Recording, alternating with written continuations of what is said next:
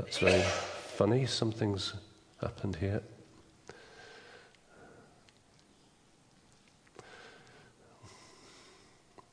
Right, this question is the particular one. When should we do communion and why?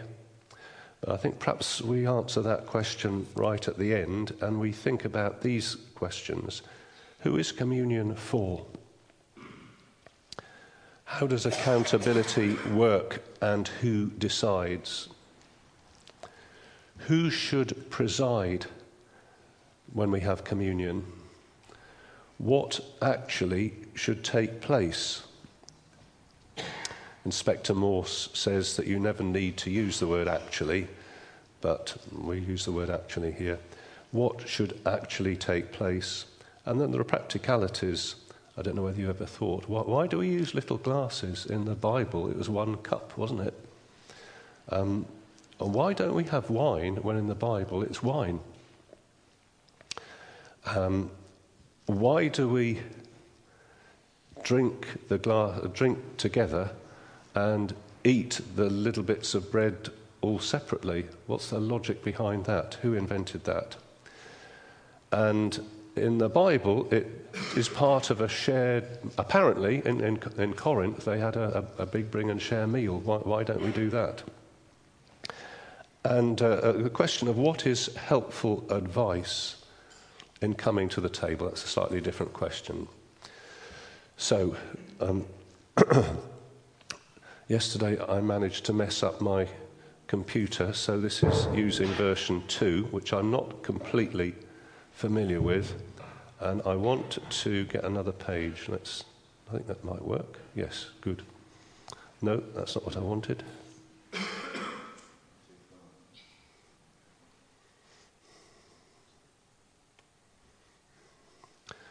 Maybe it would be helpful if you and I could remember what was said this morning. So we looked at 1 Corinthians 11, and there was 1, 2, 3, and 1, 2, 3, 4. Can anybody remember? What were these first ones, the first three, about altogether?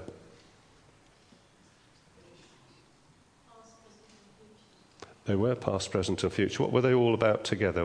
They were all about something. Yeah, this is what Paul handed on. I don't know whether tradition is a very helpful word, but that's the one I used. It's the thing that he handed on. And where did he get it from? From the Lord, yes. I handed on to you, it was handed on to me by the Lord. So I was trying to get at the very nitty-gritty basic minimum of what he was handing on. So there was past, present and future. So if we do it in that order, past, present and future, can we together spell that out a little bit? What did he say about any or all of those? Thank you very much. The past was a historic reality. And what historic reality might we be thinking of? Passover, yes, it was, but it's not Passover in general. The historic reality is one particular Passover.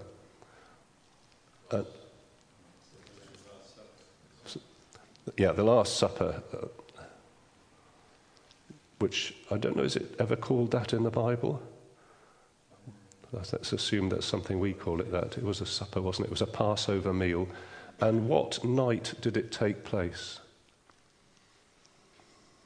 Because it does not tell us on the night that Jesus was betrayed. Yes, it was that particular night.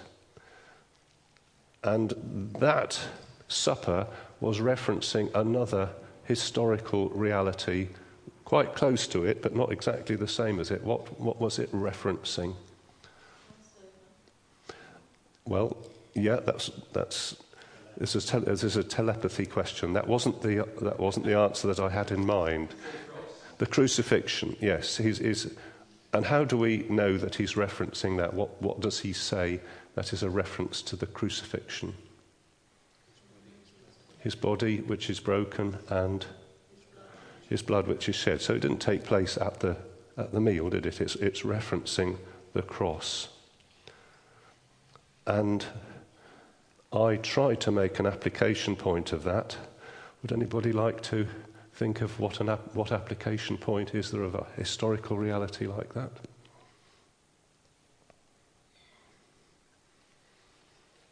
I think the way I tried to take it was that that historical reality is meant to be determinative for our Christian lives. We're supposed to be people who say, the thing that defines me as who I am is what Jesus did on the cross all those years ago. So I'm not defined by my upbringing or even my present experience, so much as the fact that he did that for me, and that's the fundamental thing in my life. That sort of thought, which I think is a proper Christian thought. Okay, so there was a past, and then there was a present. Anybody tell us anything that was a present about Paul's tradition? You weren't here, so look. Yes, it was the remembering. Remembering.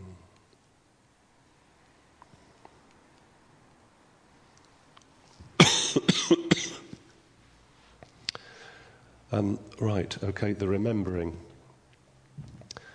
Anybody got any comments about the power or effect of remembering? Anybody from Northern Ireland here? So from what we might know of people in Northern Ireland, for example, do they ever remember things, and does it ever have an effect on their culture? Yes, they have orange parades, and the Protestant people will march around. I might be getting this wrong, but this is what my impression of it. You can correct me if I'm wrong. With marching around, and they're celebrating such and such a battle in which the Protestants won. And of course, this is completely obnoxious, I presume, to the Roman Catholic people who don't want to be reminded of this. And it causes riots and disturbances and offence. And it's just an illustration of the power of remembering something. And so in the supper, we are told to remember Jesus and to keep on remembering him. And that remembering is again, supposed to be something that is part of who we are, our consciousness of what makes us who we are. Okay, so remembering. And the future, is there a future reference? Till he come, yes. And in the I will not drink of this cup again until I drink it new in my Father's kingdom. So there's a future reference. And was there any application point from that you remember? No. Yes, that's right. Yes, we're to be people who look forward to the future, that we're not basing ourselves in this world, that this world gives us the reason for what we do. So we're not people of this world, we're people of the world to come. And that is one of the elements of, just boiling it right down. Okay, so that's the tradition. That's what he handed on. I've told you this in the past, this we're to remember in the present, it's until he comes. And you proclaim the Lord's death until he comes, which is part of this historic reality here. Now these four, I try to bring out things about how the supper is practiced. Does anybody remember any of those at all?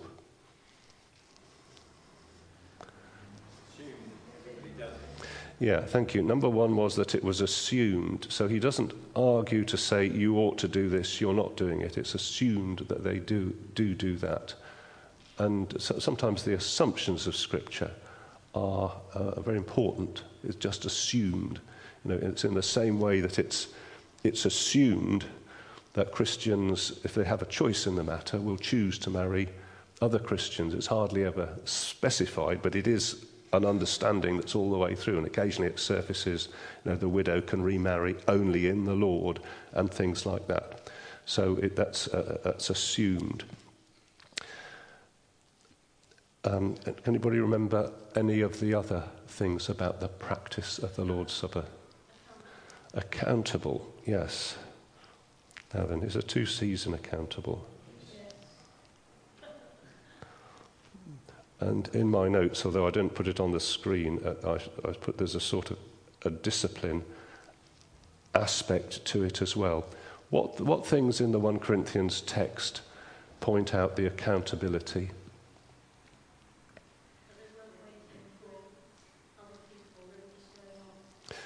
That's true. What bits of it talk about being accountable?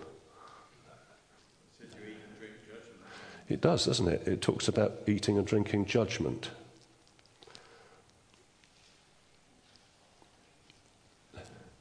And there's also Paul's assessment of what they were doing. Do you remember what he said?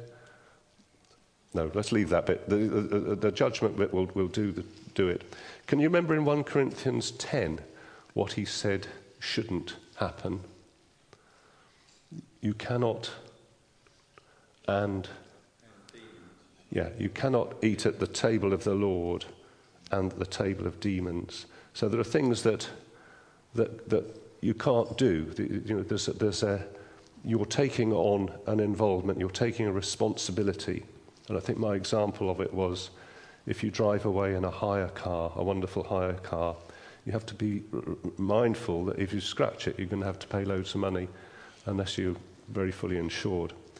So it's assumed it's accountable. Can anybody remember the third point? Together, yes. What was there in the text that emphasised or drew upon the thought of being together? Do you want to look at 1 Corinthians 11, in case if you weren't here this morning? Sorry? Yeah, that's right. Yes, it said eat and drink all of you.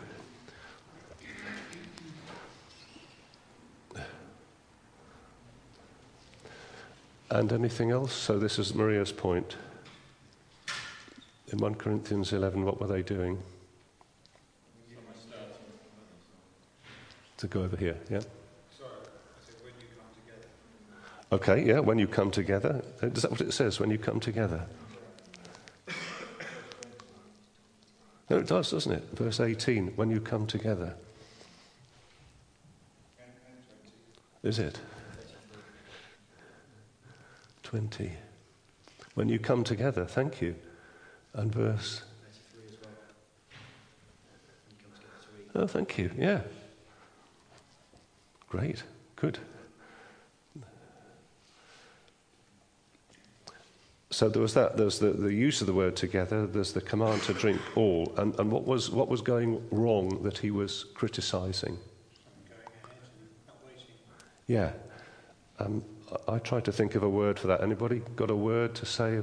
Is there a word that would encapsulate the idea of people? Some people sitting and going ahead, other people being hungry and going home hungry, so we presume, or perhaps coming hungry and then stuffing their faces without taking notice of anybody else. Chaotic? Yeah, chaotic is a thought. And ooh. I'm not quite sure I know how to spell that, so I shall... Chris was saying selfish.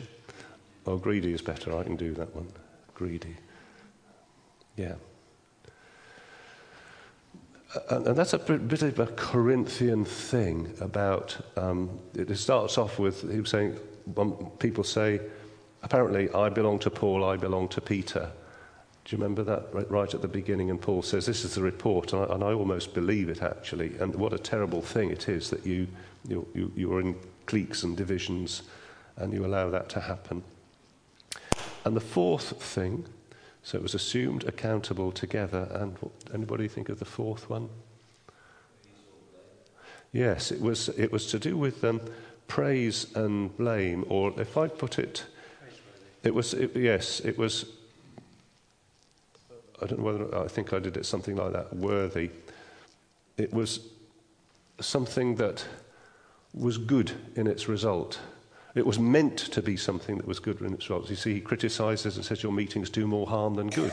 They're supposed to do good, and they end up resulting in judgment, and it's not supposed to result in judgment. And I think by implication we could say it's meant to be edifying and uplifting and helpful and so on.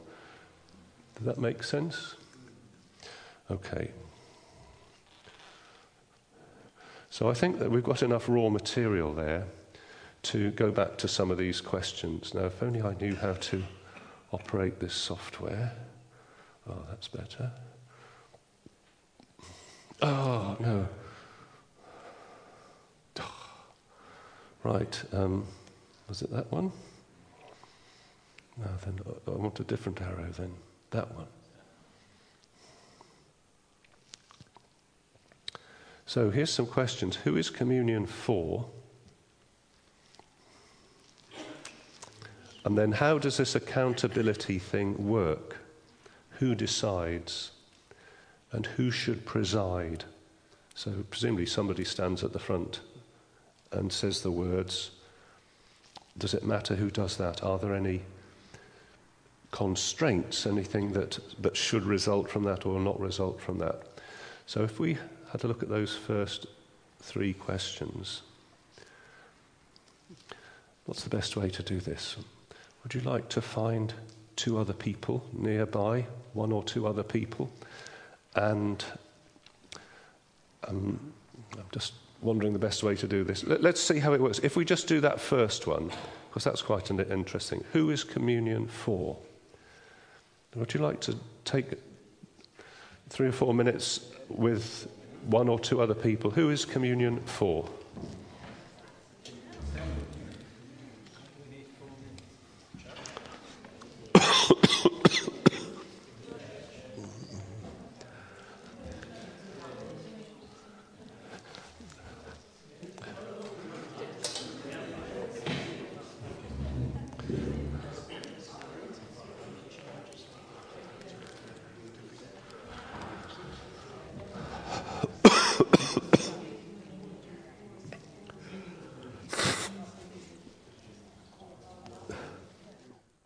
Okay, let me cut you short and see how far we've got with this. So, who had the answer? I think Mark had the answer. What was the answer, Mark? Believers. Believers. Okay. Okay, and your answer was? In the gathered church. Okay, believers in the gathered church. Well, it's more than just when they, it's when they are gathered, not just that they get to church, but it's when they are gathered. Yes.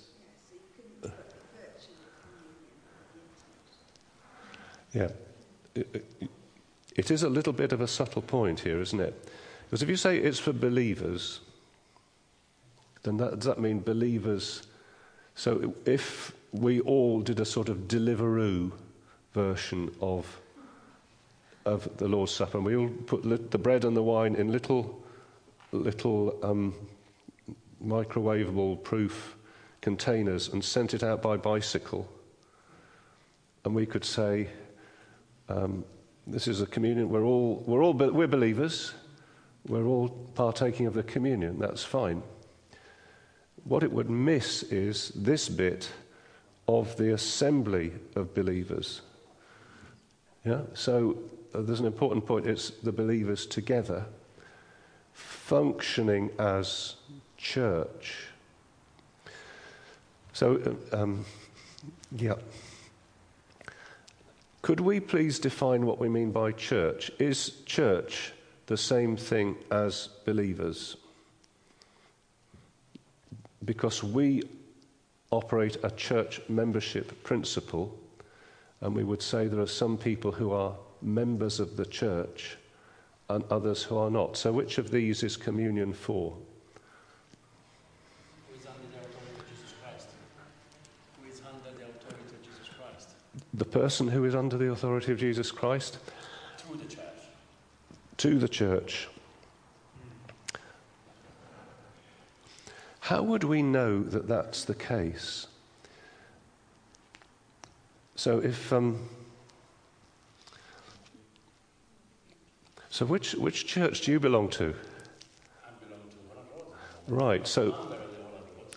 sorry? I'm a member of You're a member of Holland Road Church. So if we were to say the assembly, the communion, if we were to say the communion is for Calvary Gathered Church, then that would be a different thing from saying it's for, if you happen to be here, it's for yourself. I think this needs a little bit of thinking about. What else do we expect of church? What else do we expect of people who are in the church? Because we do. We expect them to belong. And there is another expectation that we... well, there's other expectations. What would we expect of somebody in the church? Well, walking with the Lord. Walking with the Lord, yeah. Yeah. So suppose there was somebody in the church who we knew was living in an adulterous relationship. Would the communion be for them? No. Okay, so there's more than saying that they have to be a believer. There's more than saying that they're in the church. There's... Okay.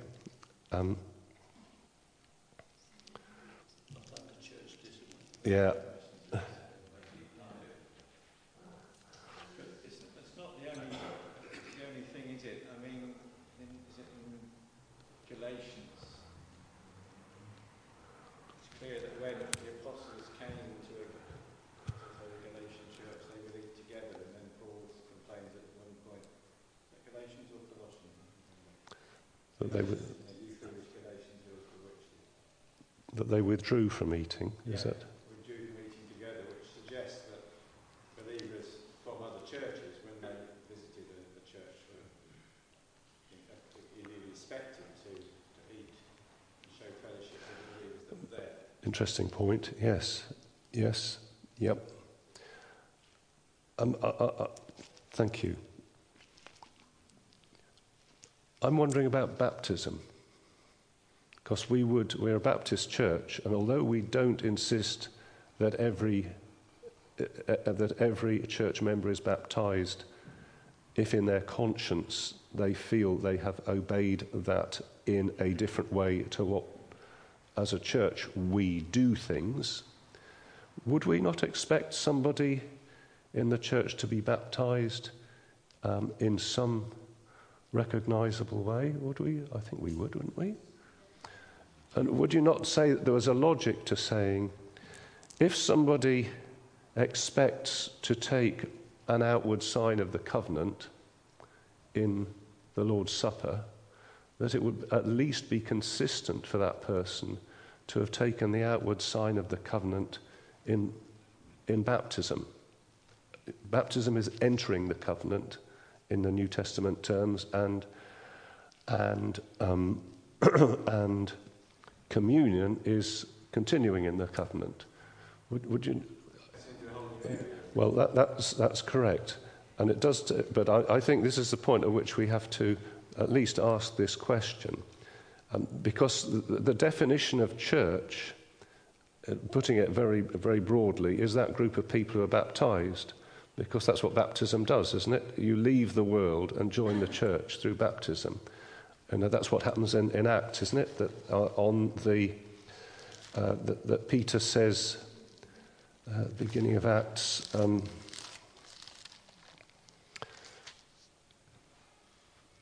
repent, no, not that bit. Acts 2:40, with many other words he warned them and he pleaded with them, save yourselves from this corrupt generation. Those who accepted his message were baptized, and about 3,000 were added to their number that day. So if you were to think of a sort of boundary between those outside the church and those inside the church, the sort of recognizable boundary of that is baptism. And They were all baptised on that day when Peter preached. yep. Well, that's, yes, they were. And so my question is, who is communion for? And we said just saying believers is not actually quite on the ball, because it's the assembly, it's the church. And then I'm saying, what do we mean by church? And we started to say it's people who belong, and it's people who are walking with the Lord, and people who are loving one another, and people who are not openly in sin, and people not under discipline. And I'm saying that the outward mark of the church, putting it in its simplest terms, is that these are the people who are credibly baptized. So I'm not giving you the answer, I'm raising the question, who is communion for? Because the rest of it all follows from this. Is it for church? Is it for the church people? So, quite strictly for that, is it for believers? At what point would we say to a believer, you're coming to the table, but isn't it a bit inconsistent if you're publicly putting up your hand that you belong to Christ at the table, but you haven't publicly put up your hand to belong to Christ in the way that he says, which is baptism? Now, I'm not a strict Baptist, but this is the logic of being a strict Baptist, and I think before we say, oh, we're not like them, I think we ought to realise it is a very logical position. And, if we're not going to take that logical position, then we ought to think why we don't. I mean, I can give you one answer why we don't, which is my dear good friend Frank Ornstein, who was the pastor of the French Protestant Reformed Church. Anybody know Frank Ornstein? Dear and lovely man. And he went to preach peace to Montpellier, I think, back in the day.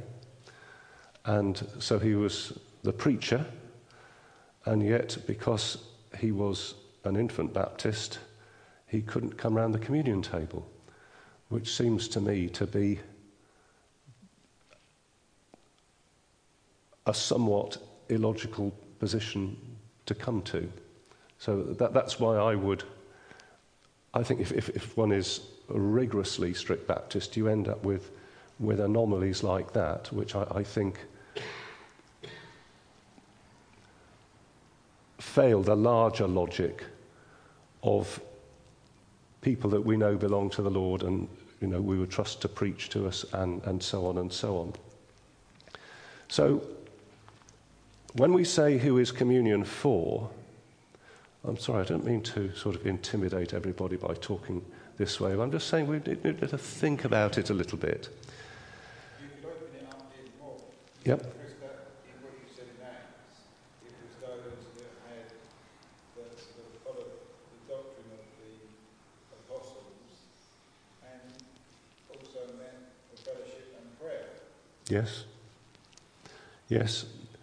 Yeah, so that's getting towards our definition of church membership. It's people who are committed to following the Lord. You could argue it the other way, though, because you could say that if we're Protestants, we agree that the body and blood are perceived by faith, Mm-hmm. and therefore the definition of the church from that point of view would be those who have that faith. Mm-hmm. In the Lord, in the body and blood of Christ. So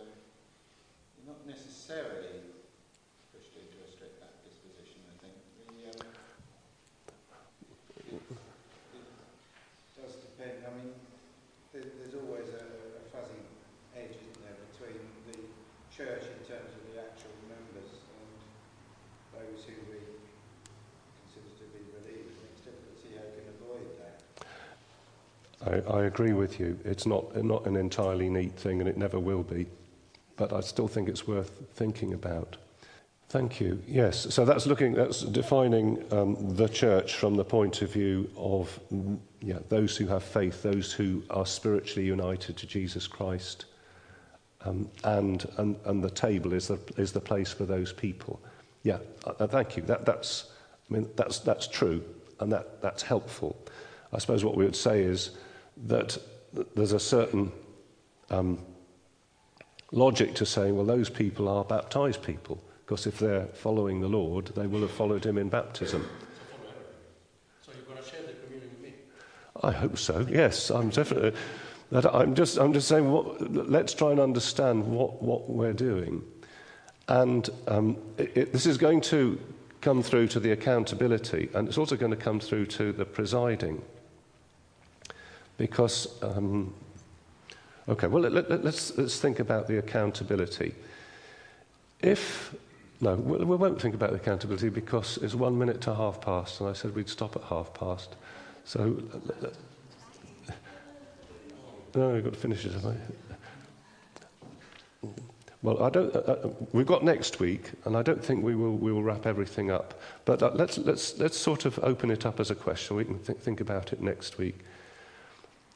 This whole thing of accountability, because that's why I was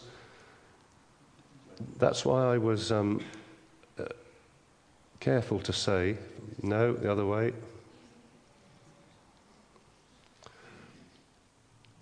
The table is an accountable table.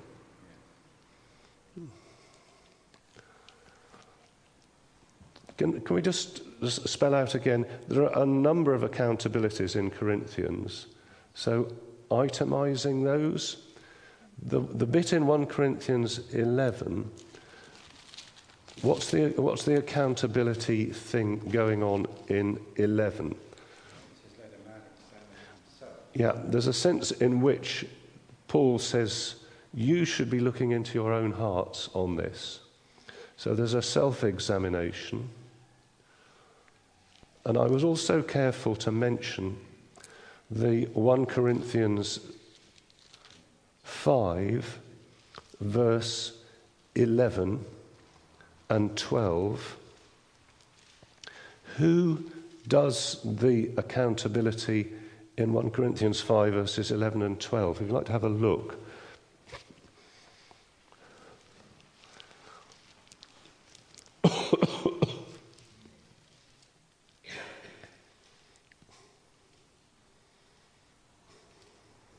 I'll read it to you. 1 Corinthians 5, verse 11. I'm writing to you that you must not associate with anyone who calls himself a brother, but is sexually immoral or greedy, an idolater, a slanderer, a drunkard, or a swindler.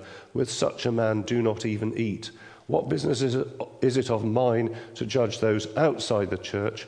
Are you not to judge those inside? God will judge those outside. Expel the wicked man from among you. I'm sorry, it's a bit of a tough, unpalatable thought, isn't it? But who does the accountability here? Well, it's the church as a whole. It's the church, isn't it? Yeah, the expel the wicked man is addressed to the church, isn't it? It doesn't let everybody examine themselves, and if they feel that they're a slanderer and a swindler, they make up their own mind on that. What it's saying is that you as a church, through whatever church structure you have the authority to say to brother so-and-so, sister so-and-so, you're an idolater, and until you repent, we're not going to eat with you, and you are not on the inside of us. You are expelled. So the who does the accountability there? The church does, doesn't it? So I'll put that one in there.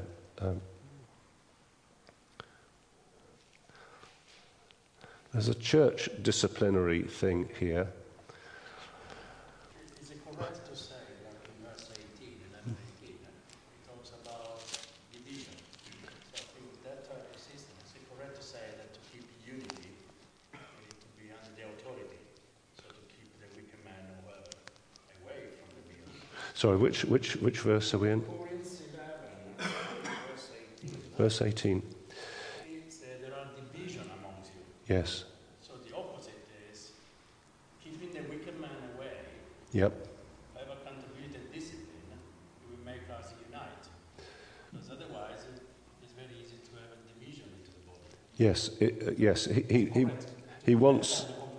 He wants the church, as it should be, to be together, and he wants the people who are not meant to be part of that to be outside. So it's not a fragmentary movement, it's a bringing people together movement and a expel the wicked man from among you. So there's two movements there. But I think my point is that if you look at the whole thing, it's not just you make up your own mind if you're right to come to the Lord. I mean, there is that, but that's not all there is. There is an aspect of saying, under some circumstances, and it's a bit of a nuclear option, but under some circumstances, the church would say to somebody, no matter what you think, we're saying you don't have a place around this table until you repent. And it's quite likely the other person will say, well, yes, I do. And the church would have to be rather hard-nosed and say, no, you don't. It would be a terrible thing to happen, and mercifully it only happens rarely. But that it's part of this, isn't it? I don't think we can think about this without realising that's part of this whole thing. Does that make sense? So, yes. How would you feel about somebody who said, I don't feel able to take the supper this week? Yes. Well, in the practicality of it, I don't think that there would be time to say to everybody else, well, you just hold on while I sit down for half an hour and work out why this person feels that they can't take the supper. There could be a number of reasons why somebody says that. Some of them right, some of them wrong. So they could be walking in sin and needing to repent. And then that's what they should do. I think it would be more likely that somebody would be saying, I'm such a sinner, I'm unworthy to come to the table. And what would need to be explained is that the table's for sinners. I've heard that said. Yeah. That people think they're unworthy to come. Yeah. And that's why the gospel ought to be proclaimed at the table, to say this is not for perfect people. It's for people who know they've sinned and they need the salvation of Jesus Christ. They need his grace, and that's what it's about. Yeah. Can I point out what it actually says in 1 Corinthians 11:28? Everyone ought to examine themselves before they eat of the bread and drink from the cup. It doesn't say examine yourself and therefore exclude yourself. It says examine yourself, and if there's some reason, put it right before you eat and drink. So, you can't, it's not right to say, well, I'm continuing my sin this week, so I won't take communion. The command is to repent and then take the bread. There isn't some scripture that says leave your offering somewhere and sort it out. Yes. Right, but that's Yes. brother, isn't it? Yes. Yeah. Yes. Yes. Go down Yes. to anger. Yes. I mean, I could imagine somebody saying, I've got a real drink problem. I've come along today, but I haven't beaten this. I really need help, and I don't feel that I can come to the Lord's table. I'm just sort of making that up as a hypothetical situation in which I don't think it would be possible to say, well, just repent here and now and then come to the table. I think it would be probably more deep-seated than that. I'm just saying that might be the case. But I think more often it's the case that people need the encouragement because it's a table for sinners. I've gone on beyond what I said. Do you...